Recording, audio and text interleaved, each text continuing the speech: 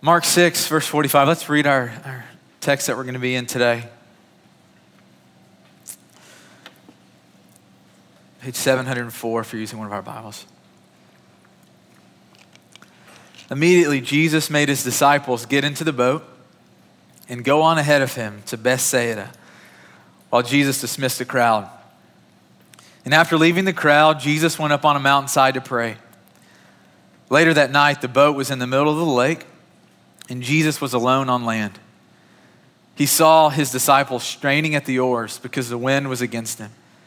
And shortly before dawn, he went out to them, walking on the lake. He was about to pass by them, but when they saw him walking on the lake, they thought he was a ghost. They cried out because they all saw him and were terrified. Immediately he spoke to them and said, "Take courage, it is I. Don't be afraid." Then Jesus climbed into the boat with them, and the wind died down. They were completely amazed, for they had not understood about the loaves. Their hearts were hard. And this is a word of God from Mark chapter 6. I love kind of what happened leading up to this moment, to this story. If you're a note taker, the first kind of note, the first movement, the first piece, whatever, for our time together this morning doesn't even come from our text. It comes from the stories that were leading up to this. And this is kind of the first movement that we're going to see this morning is the momentum of the mission of God. First thing that I want us to think about, to wrestle with this morning, is the momentum of the mission of God. So the days leading up to this story, this moment, was an incredible journey for the disciples. That the disciples had been experiencing some of the joys that just come with going with God. So up until this point in Mark chapter 6, something interesting had been happening. The 12 apostles had simply been watching Jesus. They had just been spectators. They'd been walking around. They'd been watching him heal people. They've been watching Jesus lay his hands on sick people and completely heal them. They've been watching Jesus lay his hands on people who were being oppressed by the enemy. And for the first time in their lives, people were experiencing joy and freedom and life.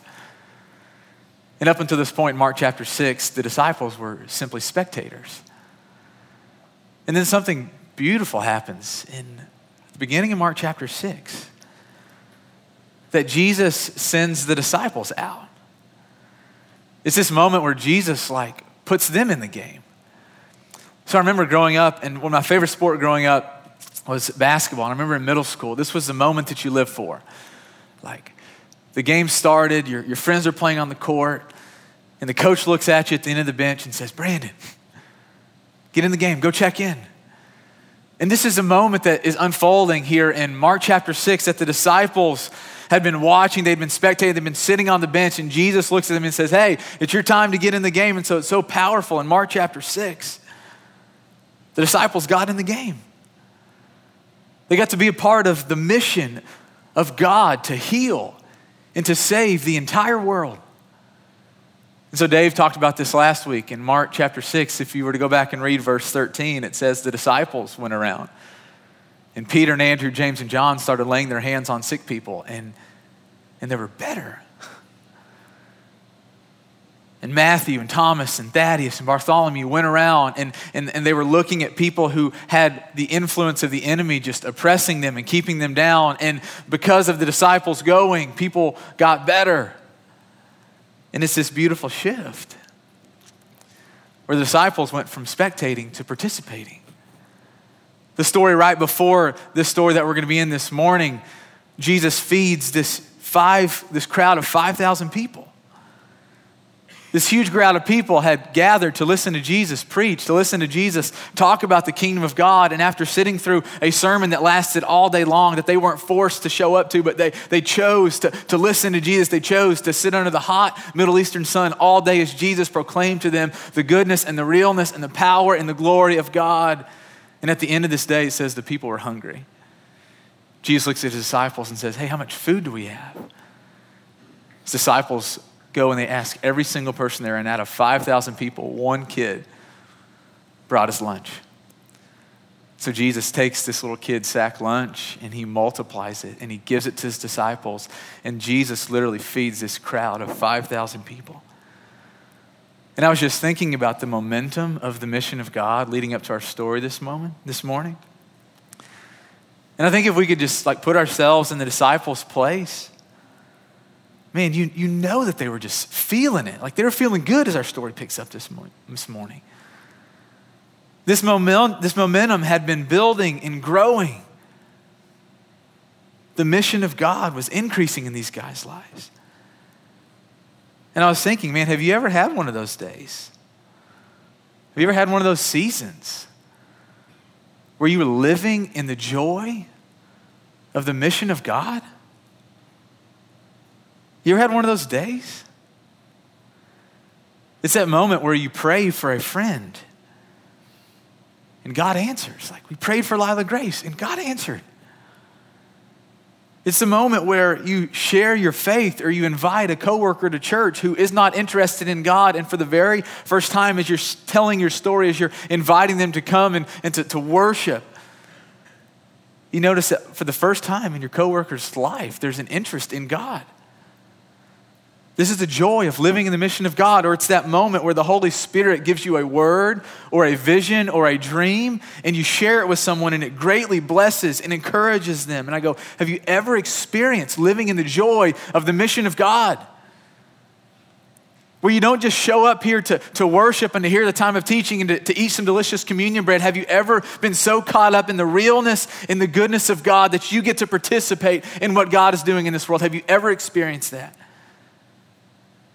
If you have, you know how amazing, how invigorating it is. And this is a picture of what is unfolding for the disciples. The past few days, the past few weeks had just been living in the sweet spot. Mission of God, healing people, driving darkness out of people, feeding hungry people. Sets a stage for where we are this morning in verse 45. Let's walk through this together. It says, immediately Jesus made his disciples get into the boat and go on ahead of him to Bethsaida while Jesus dismissed the crowd. After leaving them, he went up on a mountainside to pray. Later that night, the boat with the disciples was in the middle of the lake, and Jesus was alone on land. He saw the disciples straining at the oars because the wind was against them. And the second kind of movement, this is where we're going to spend the rest of our time this morning, is I want us to think about the mysterious nature of the mission of God. The mysterious nature of the mission of God. I can't remember a text as I've prepared for a sermon that has had me as confused as this one. And the reality is that there's so much depth and there's so many questions that come out of this text that we don't have time to answer today and that I actually just don't have answers for. I was reading this and I'm going, man, why did Jesus immediately dismiss the crowd after he fed them? And I wonder what Jesus was praying about on the mountainside. Why doesn't it tell us what he was praying about? And why did he send the disciples ahead of him? Why was he sending them to Bethsaida? Why did he choose to walk on water? And I just had all these questions after questions. And before we jump into answering any of those, I want to take you into the boat. I was trying to imagine what it would have been like to have been the disciples in this moment. To have just come off these amazing few days of living in the mission of God. And then to have to get right back in this boat. The same boat that they were in just a couple of weeks ago as they went out on this same body of water and the storm came and they thought they were going to die. And Jesus, what was he doing in the stern of the ship? He was sleeping. And I wonder if the disciples, as they pick up those rows, as they set back down in that boat, as they get back on those waters, I wonder if there's anything in their minds that is scared. I wonder if they're terrified because they've been here before and they know what happened last time they went through this. I wonder if they're confused. I wonder if they're angry. That here they are walking in obedience to the commands of Jesus again. And because they're walking in obedience, they're facing opposition. I mean, how many times is this going to play out for these guys like this?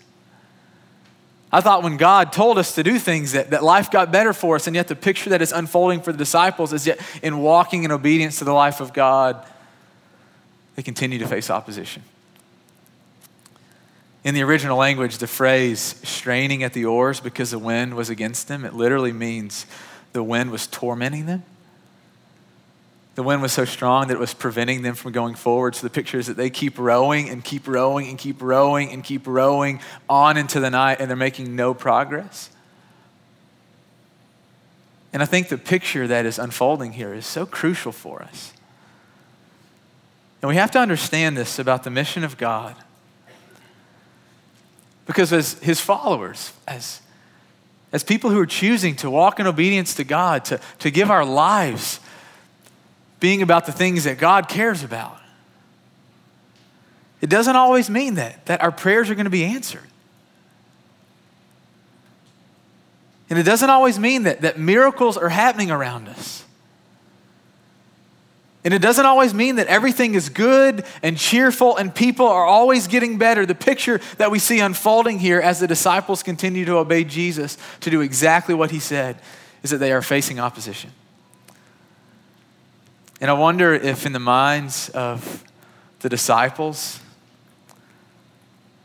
I wonder if in the middle of the struggle they're frustrated, if they're upset at Jesus. You could just hear him asking the questions. Why does he keep sending us places by ourselves? Why is it that every time we obey him, things just get worse for us?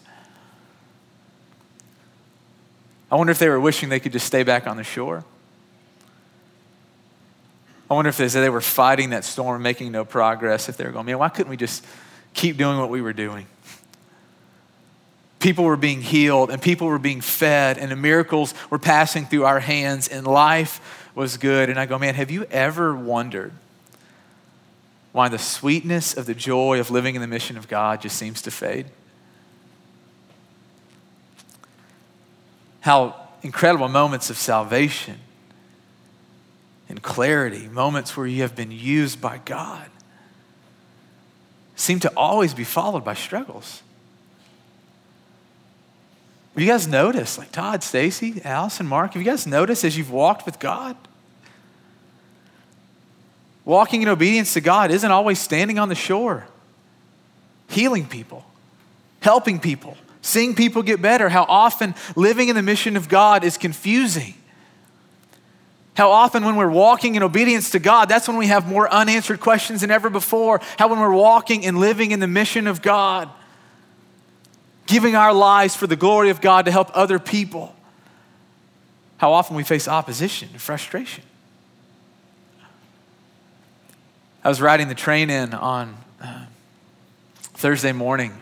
My wife and I, we kind of live east of town. We don't kind of live east of town. We live east of town. And there's a train that comes in from Lebanon to downtown. And I ride the train every once in a while. And this lady sat down beside me and we started having a conversation, just kind of getting to know her life and her heart. And what broke my heart about this girl is that she grew up in church her entire life. And she didn't know God. And she wasn't a believer. She didn't know the reality of who Christ was and what he'd come for. She had spent her entire life just showing up and sitting, never experiencing the grace of God. And so I was just sitting there on the train and I just started telling her about God. I was telling her about Jesus, telling her about salvation and grace. And I was just spitting all my best stuff, like everything that I had, like I was giving it to her. And she just looked at me and she said, that's cool. So what are you doing this weekend? And I'm like, are you kidding me? Are you kidding me? Like, I just poured out to you the goodness and the realness and the power of God in your heart. Like you could care less. And I go, isn't it so true that so often when we're living in the mission of God, sharing our faith, we're confused why people don't want anything to do with it. How often we're living in the mission of God, we have unanswered questions. Why in the world did a little 2-year-old girl get cancer? And we all come to God with all these different questions. We all have these unanswered questions deep in our hearts that most of us aren't courageous enough to ask. Why did my dad leave? Why does my son keep walking in rebellion against God? I've been praying for him for 15 years. Why is my wife sick? Why does my husband not care about God? God, I'm walking with you. I'm living in your mission. I care more about you than I ever have before. Have you ever been there? Let's keep going. Verse 48. Jesus saw the disciples straining at the oars because the wind was against them. And shortly before dawn, he went out to them, walking on the lake. And he was about to pass by them, but when they saw him walking on the lake, they thought he was a ghost, and they cried out because they all saw him and they were terrified. Immediately, Jesus spoke to them and said, "Take courage. It is I. Don't be afraid." Then he climbed into the boat with them, and the wind died down, and they were completely amazed. There's so much here. I encourage you to go home and to let God keep bringing this passage to life in your heart. There's so much richness and beauty in this text. I feel like I have such an elementary understanding of this text. I think that as we keep walking with God, that he's going to keep taking us deeper and deeper into the layers of this text. And there's so many questions that I have that I don't have answers to. But I want to just kind of to guide us this morning through a couple of things in our time together. Let me ask you a question. What do you see Jesus doing here in this text? Jesus sees his disciples doing exactly what he told them to do, and they're facing opposition. And what does Jesus do? He goes to them. He goes to them. And I have no idea why the text tells us that he was about to pass by them. That just puzzles me. But I love that Jesus' response to their struggles is not to stand on the shoreline watching, but to go to them. And I love that when they're fearful, they hear the tender and the sweet voice of God. That when they're afraid and tired, Jesus gets into the boat with them. And I love that when Jesus steps into the boat, the wind stops. And I want us to see this morning. That Jesus cares. That he is aware. That the struggles and the opposition and the things that you're going through, he loves you. I love the thing that we see in this text, that when the storms come close to our lives, so too does Christ. That when the storms come close to our lives, so too does Christ. And all week, if I'm just being honest, I was thinking about how I wish this text just stopped right here. I wish the last word in this text was, "and they were amazed." Because that would be a whole lot easier for me to teach and for us to understand. It'd make a whole lot more sense that they were amazed that he walked on water. They were amazed that the wind died down.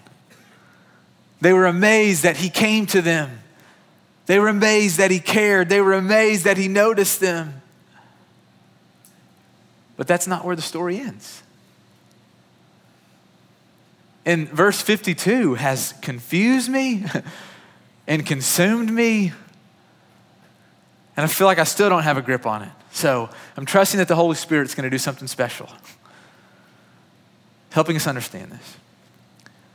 Verse 52 says, "They were completely amazed, for they had not understood about the loaves. Their hearts were hardened."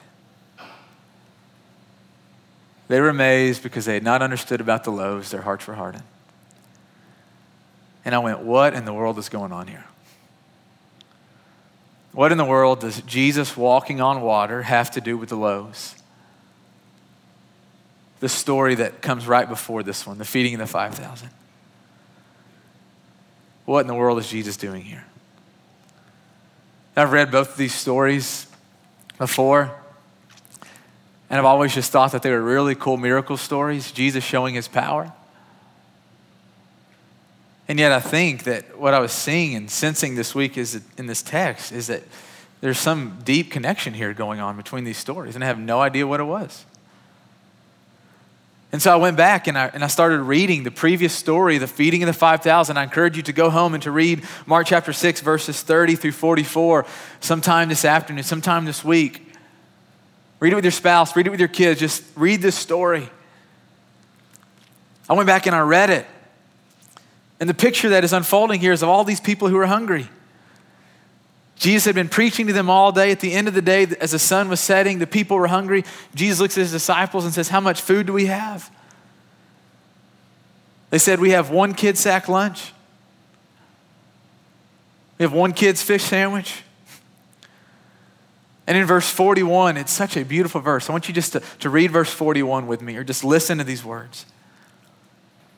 It says, taking the 5 loaves and the 2 fish. Just picture this, Jesus holding them in his hands and looking up to heaven. He gave thanks and he broke the bread. Then he gave the bread to his disciples to distribute to all the people. And verse 42 says, and every single person ate and was satisfied. It's this powerful story where Jesus multiplied food, right? It's a miracle. He fed 5,000 people with 1 kid's sack lunch. It's a miracle. It's beautiful, but I think there's more going on here. You see, I think these 2 stories, him feeding the crowd, him walking on the water, are not just stories about his miraculous power.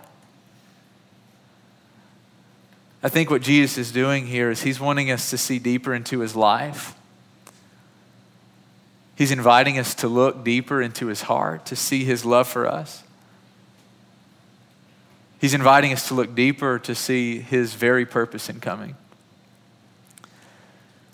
And it just kind of hit me this week, that imagery of God, of Jesus holding that bread and breaking it and then giving it.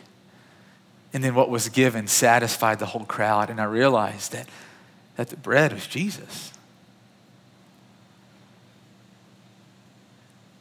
And I could be totally wrong here, but I think this is what God was stirring in my heart this week, that he is the bread. And the bread was broken. And the only reason that the people were fed and satisfied, the only reason the disciples even had bread, the only reason they were even able to participate, the reason that the miracle passed through their hands was because the bread was broken. Guys, this is the gospel. That the reason that you and I can know God, like Ronnie and Steph, the reason you know God, Warren and Amelia, the reason you know God, Joe and Colt and Wanda, the reason you know God, the reason we are forgiven by God, the only reason that we can live this life being satisfied, walking with God, is because Christ was broken. The bread was broken. The bread was broken. And I think what God was showing me this week, it's like he's wanting to take the boys back to elementary school. He's like taking them back to the fundamentals. He knew that this would have to be the starting block for the disciples. You see, he knew that if they were really going to be people whose lives were fully committed to the mission of God in this world, he knew that their worth and their value, he knew that their lives could not be founded on what they had done. He knew that their value couldn't come from how many people they've brought to Christ. He knew their worth couldn't be on how many hours they've given in service or how many prayers they've prayed. He knew that their value couldn't be about what they had done. You see, Jesus knew that their value, their worth, the starting block for the disciples has to be not on what they had done, but on what he had done for them. And what had been done for them, what has been done for us, is the bread was broken. Christ was broken so we could participate. Christ was broken so that we could walk in forgiveness, so that we could know and serve and worship and enjoy God forever and ever. Christ was broken so we could participate. And Christ knew that if we were really going to be committed to his mission in Nashville, if he knew that we were going to be committed to his mission in this world, that truth that Christ was broken would first have to grip us. His body was broken, and it was broken for us. He died for our sin. Our sin cost him, not us. Let that sink in. And this is the gospel. And this is the only way that a hard heart can be softened. Here's a connection, I think, with walking on the water. I think the picture of him doing this isn't for us to go, wow, how cool, Jesus can walk on water. Of course he can walk on water. I think he does this because it's unthinkable. I think he walks on the water because it's unimaginable that someone would walk on the water. Why didn't Jesus just get in a boat? Why didn't he just swim? There's so many other ways that he could have gotten to the disciples. Why in the world did he choose to walk? I think because it's unthinkable. And I think that he's wanting us to understand in the midst of our struggles, in the midst of the oppression and the forces of evil that are against us, Jesus Christ came to us in the most unthinkable way. Not by walking on the water, but by dying on a sinner's cross. No one on their best day should or would think that God would die for sinful people. It's unthinkable that the God of the universe would come for us. You know your heart. You know the sinful thoughts that pass through your minds. It's unthinkable that a perfect and holy God, the creator of the heavens and the earth, it's unthinkable that he would die. And that he would die for us. And I think what Mark chapter 6, what Jesus is doing is so beautifully wanting us to understand that in the midst of our struggles, that he desires to come all the way in. That in the midst of whatever you're going through in life, he desires to get in the boat. And if the enemy is having a heyday in your life, if he's oppressing you, if he's lying to you, if he's condemning you, if he's holding over your head shame and sin and guilt, Jesus Christ and Jesus Christ alone desires to step into the boat of your life to silence the voice of the enemy. And only when Jesus is all the way in your life can he stop the storms. Can he get you where he wants you? You see, I think what he's doing here is he's wanting us to be people whose lives are founded on this unthinkable truth that Christ was broken for us. And when we get this, when we behold this, this is a starting part. This is a starting point of our Mondays and our Tuesdays and our Wednesdays and every day of our lives. You know, I woke up this morning, and if I'm just being honest, I was telling the guys in our pre-worship meeting, I just didn't feel it today. I was telling them I felt like I had a lot of these choices this weekend where It's like the Holy Spirit was saying, Brandon, do you want to press in? Do you want to invest in my heart? Do you want to worship? Do you want to see me? And I felt like all weekend I just kept making the other choice. No, I think I just want to sit here and watch this mindless TV show. Brandon, do you want to pray? Do you want to connect with my heart? Do you want to intercede for some of the people in your church? No, I think I just want to do this. And I came here this morning feeling really discouraged, feeling really defeated. And I was in the back praying this morning before we get started, and it was like God was reminding me, Brandon, the starting point of your life can't be focused on what you have done or not done. You've got to let this truth of what I have done set the foundation in your heart. That every day, we're gonna have to keep teaching ourselves the gospel. Because we're gonna keep messing up. We're gonna keep failing, and we're gonna keep falling, and that old habit, that old sin's gonna work its way back into our lives, and we're gonna wonder if God still loves us, and Christ is gonna keep reminding us on Sundays and Mondays and Tuesdays and Wednesdays until the day that we die, that because of his love for you, because he wanted to save you, because he wanted you to participate, the bread was broken. So what do we do with this? I think this text is really interesting. It says that they were amazed because they didn't understand about the loaves. I go, but what about for us? What about when we do understand that truth? That Christ was broken for us. What happens when we understand that the bread was broken so that we could participate? And I think he's wanting us to understand that in this life, we shouldn't be amazed when oppression and resistance comes our way. That in this life, we shouldn't be surprised when hard things come our way.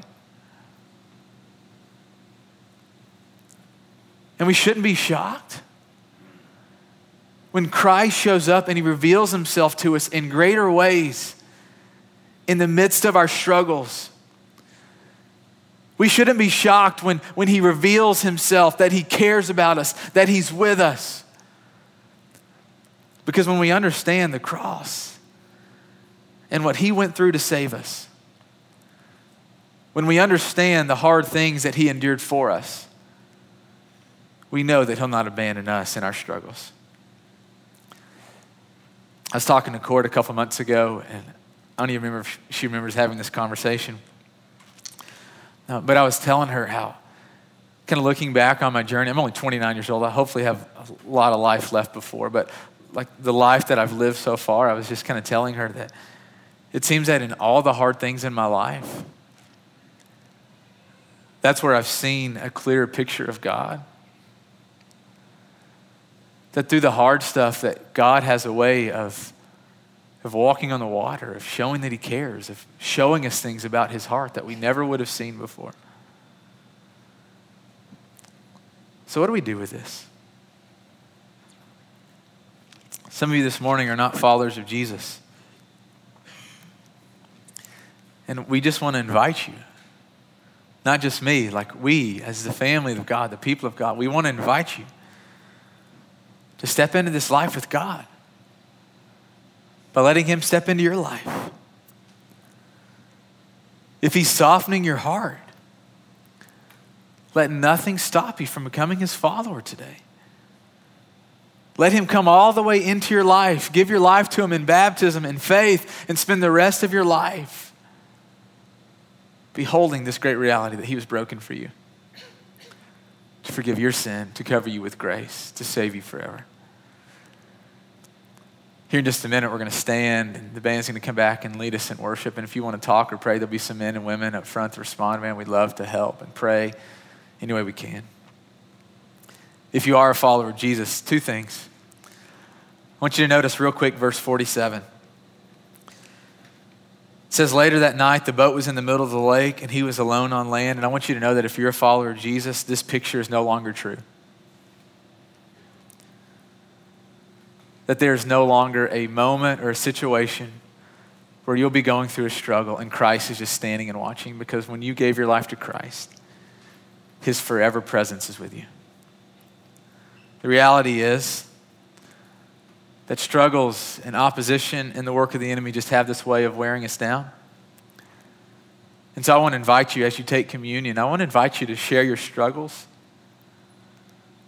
I want to invite you to share your questions. I want to invite you to share your fears, where you feel alone, where you feel like you are in the storm and Jesus is on the shore. And let your friends and your family put their hands on your shoulders and pray for you. Let other people into your life. Experience the joy of letting people walk through the struggles with you. Second piece, for those of you who are followers of Jesus, I want us to think about this as we behold this reality that the bread was broken. I hope that we know that it was never intended to stop with us. And if you go back and you read this story, the feeding of the 5,000, the miracle kept going because they kept giving. And if you're a follower of Jesus, I hope that we know that we've been given the greatest gift ever. We've been given the eternal salvation of our souls forever and ever and ever because of the man Jesus Christ. And as you look at your life and you look at your faith and you go, man, how in the world, why do I believe? Why do I go home at night and my default is just to believe? Why is it that I know God and I love God and I trust God? Why do you believe deep in your bones that Christ is alive? Well, the reality is that gift was given to you. That somewhere along the way that your heart was hardened in Christ through the brokenness of who he was. What he did on the cross softened your heart. And you are a follower of Jesus. You are caught up in the mission of God. You are a believer in the Lord Jesus. And that fact, what you know, what you have, was never intended to stop with you. Jesus gave to the disciples the bread so that they could give to everyone around them. And I go, as a people of God, may we give what's been given to us. May our friends and our coworkers and our neighbors and our spouses and our kids and our grandparents and our aunts and uncles, may we give them what's been given to us. Let's pray.